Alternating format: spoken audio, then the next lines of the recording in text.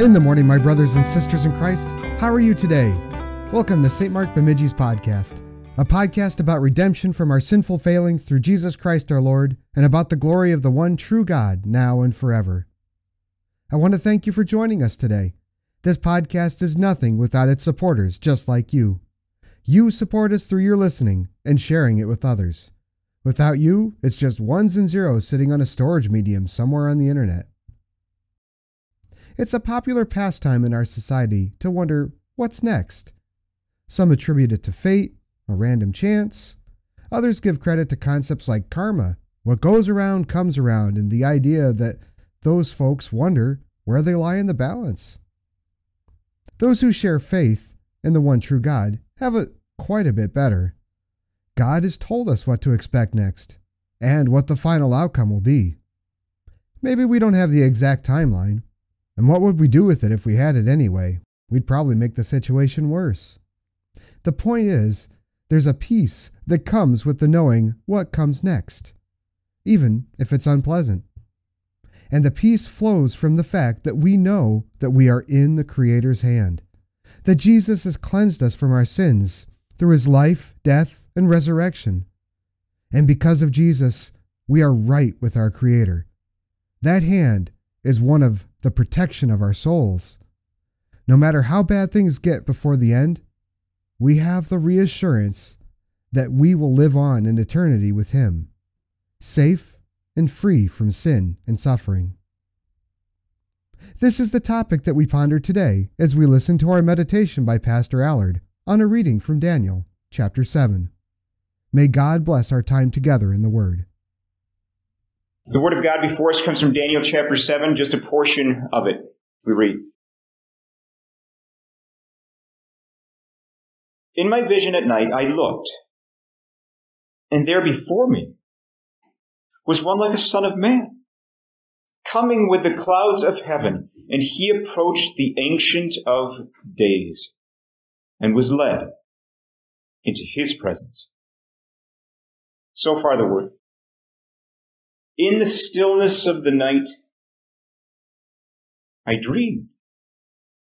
And I found myself transported to a realm beyond the confines of earthly reality. And I beheld the four winds of heaven churning up a tumultuous sea. And from the roiling depths of that ocean, from that sea emerged four great beasts, each one distinct, each one with characteristics different from the rest. The first creature was akin to a lion, with regality, with majesty, but it also had wings. And yet in the unfolding drama of my vision, this lion's wings were torn off. And then the lion was lifted up from the ground and stood like a human and was given human intelligence, a human mind. Next came a vision of a bear raised up higher on one side, voraciously devouring, and it had 3 ribs clenched in its jaws. And a voice came and said to the bear, "Get up and eat your fill of flesh," and it did. And then came a leopard, with a swiftness that defies human comprehension. It was a blur, and it was adorned with 4 wings and 4 heads. But as the night deepened, there came a horror out of the darkness that was unlike any animal I've ever seen on earth. I have nothing to compare it to. It had teeth like iron, and it crushed and devoured everything that remained in its path. And unlike its predecessors, it had 10 horns on its head. And it was a symbol of dominion and power that I had never seen. I, Daniel, came to understand that I had been given a brief glimpse of the divine plan. The future is what God had showed to me. And each beast was a harbinger of human kings and leaders and all of their efforts and all of their power, and how it all came to an end. Dear sisters and brothers of Timothy, today I invite you to look at the divine plan unveiled, inasmuch as God chooses to show us for now And let's first take a look at the king and his palace. You can't miss the grandeur of the palace. Can you allow me to read it one more time? Thrones were set in place. The Ancient of Days took his seat. His clothing was as white as snow, the hair of his head white like wool, and his throne was flaming with fire. I could go on, even in this short little lesson. But you understand. Why does God show us this? The white clothing, we could start to make guesses. And I'm going to be real careful here. We make guesses based on what the rest of Scripture says. But you know what the most striking aspect of all this is? We have just one and only one time that this title is used for God, the Ancient of Days. What does it mean? We have to guess from Scripture that he is eternal. We can gather that from his hair as well, right? His clothing, we would guess purity. His chariot throne, which has wheels, he is a military king, would be our guess. He doesn't just sit, he acts on behalf of his people. And then the river of fire, flowing from his throne, as if his presence cannot be contained in one realm, just in heaven itself. No, at some point, like a dam breaking forth, his presence will spill out into all places. This is the majesty of the Ancient of Days. And then there's the people around, thousands attending to his needs as if he had any needs. And then there's the millions who are gathered in front of him, waiting. Why does God do this? Because we could say that this realm of power and majesty, it is lost on us. It is so far beyond us. It's just lost on us. But that's not the only reaction we can have that goes above our heads. There's one more. I highlight from Daniel chapter 7. After all that Daniel had seen in this vision, listen to what the prophet's response was. It says, "This is the end of the matter. I, Daniel, was deeply troubled by my thoughts, and my face turned pale. But I kept the matter to myself." Who would you tell if you had seen this vision from God? Who would believe you, much less understand? And so Daniel bore this burden by himself, and it shook him. Do you see, the power of God is either lost on us or it terrifies us. And then, one might say, comes the most terrifying part of it at all. The books are opened. The rest of Scripture has to inform us what these books are. The books that record those who are written in the book of life, and the deeds of every single human being recorded meticulously. Those books are open. And God judges the Ancient of Days, the beasts that were mentioned in Daniel's vision, and then, not spoken of in our lesson, but the judgment of all humanity. So this power of God, what is it about God that could possibly ever draw us close to him? Well, it's nothing that I just said. It's the coronation of the Son of Man. And allow me to read of this coronation of the greatest king in human history. It says, verse 13, "In my vision at night I looked, and there before me was one like a son of man coming with the clouds of heaven, and he approached the Ancient of Days and was led into his presence, and he was given authority." Apparently we need reminders of even things that are beyond our understanding, like the power of God. Yes, we do. Like the 12-year-old boy in a temple who was talking with the teachers of the law. And he was learning from those teachers, and he was also teaching them.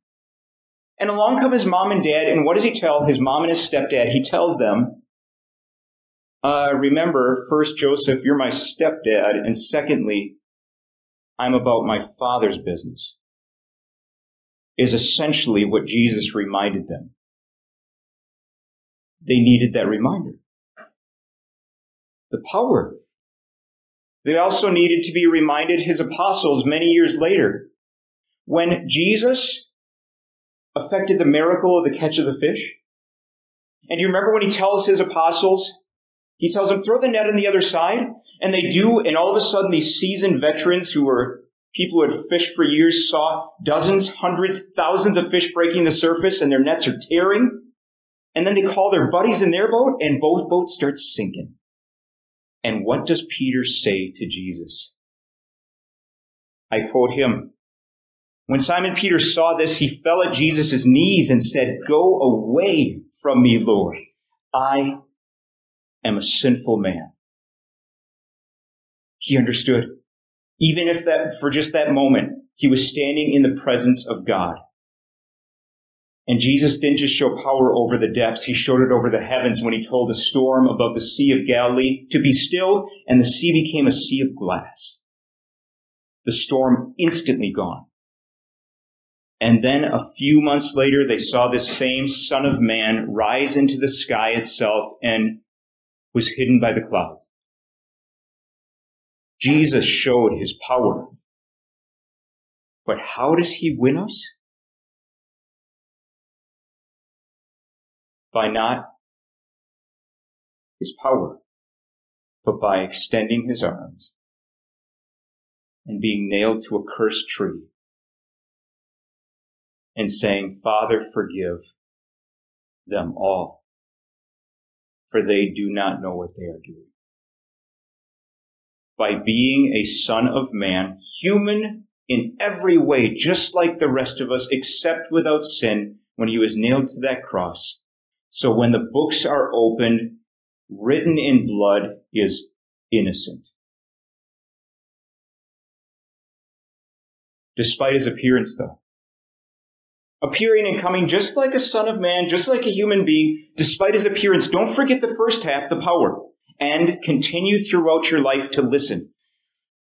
I've got to tell you, I as a pastor, any of us as Christians in this world, we never know if we've got any given teaching totally right. Even if we stumble upon exactly applying his word exactly the right way in a given situation, we never know if we got it totally right. But with Jesus, it's different. When somebody speaks to us, we can hide from people. We can keep them away from us. We can avoid and reject things that human beings say, and rightly so, because we cannot trust human beings, not totally. But don't hide from the utterly approachable Son of Man. Listen to what he says. Because this is the same Jesus who approached the throne of God. Understand what this means. He walked through the river of fire and it didn't touch him. And he took his throne and he brings all of us with him. Safe and sound. This is what Jesus has done. He has lifted us so high above because of the gifts he's given us, and yet he makes it his mission. He is so beyond us, and it's his goal to bring us in and up to his throne. So can we not elevate someone in our life by speaking about this Son of Man and telling them what he has done for them? This is a kingdom Jesus brings, and the stakes cannot be higher. Can we not speak to someone else and tell them, because this is a kingdom that will go on in all perpetuity? You heard it in our lesson. Allow me to read it again. It says, he was given authority and glory and sovereign power, and his kingdom is one that will never be destroyed. Whenever you hear Jesus, let's just get this done real quick. Whenever you hear Jesus being given anything, this is not weakness. This is simply him as a human being being given something that as God he always had. Literally a human being accepted by God and reigning over the entire universe. Do we understand that? there's a human being reigning over the entire universe right now, who also just so happens to be God. But unlike any wonderful preacher or great teacher, and unlike any mom or dad who was one of the best fathers or mothers you could have in this sinful world, unlike any great politician or congresswoman or man or president who did good by their people, even the best of leaders fade away and die. Not this one. His dominion is everlasting, and there's something even better. It's not just him that's everlasting, it's also this. I read from James chapter 1. Every good and perfect gift is from above, coming down from the Father of the heavenly lights, who does not change like shifting shadows. The Son of Man, who now sits and reigns over the universe, is so powerful that he is able to do the same for us, to bring us into his presence without being destroyed. He is able to give gifts that are eternal, and he gives gifts that make us eternal. So in the grand theater that you just saw of Daniel's vision of the divine plan unveiled, we just heard of the rise of terrifying beasts. We just heard also of the Son of Man. And as we stand on the brink of understanding, never fully understanding that vision on this side of heaven, yet the Holy Spirit has given us the power to have that truth of God's power and also his mercy resound in our hearts. So despite the chaos, despite the Ancient of Days, he still sits unshaken on his throne no matter what comes. The Son of Man reigns eternally. So go forth, dear sisters and brothers, into the unpredictable, tumultuous sea that is described in this lesson, into this tumultuous landscape that is this world, with the certainty that in the midst of earthly turbulence, we are anchored in the unassailable dominion of the Son of Man, of the eternal King, of Jesus. So approach him. You know where to find him. Amen. I sincerely pray that today's meditation on God's Word has enriched you. Didn't get enough of God's Word? Are you missing out on that in-person fellowship? We hold divine services right here in Bemidji, Minnesota at 8 a.m. and 10:30 a.m. on Sunday mornings. Sunday school and adult Bible study is also offered between our Sunday services at 9:15 a.m. We also live stream our Sunday divine service at 8 a.m.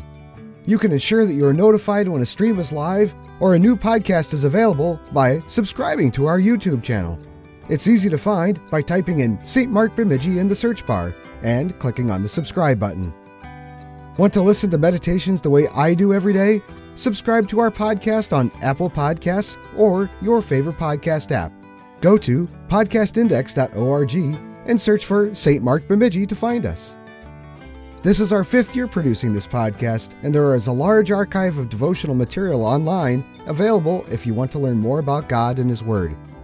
Visit www.stmarksbemidji.org or look in the show notes in this podcast for a link to this and many other meditations on God.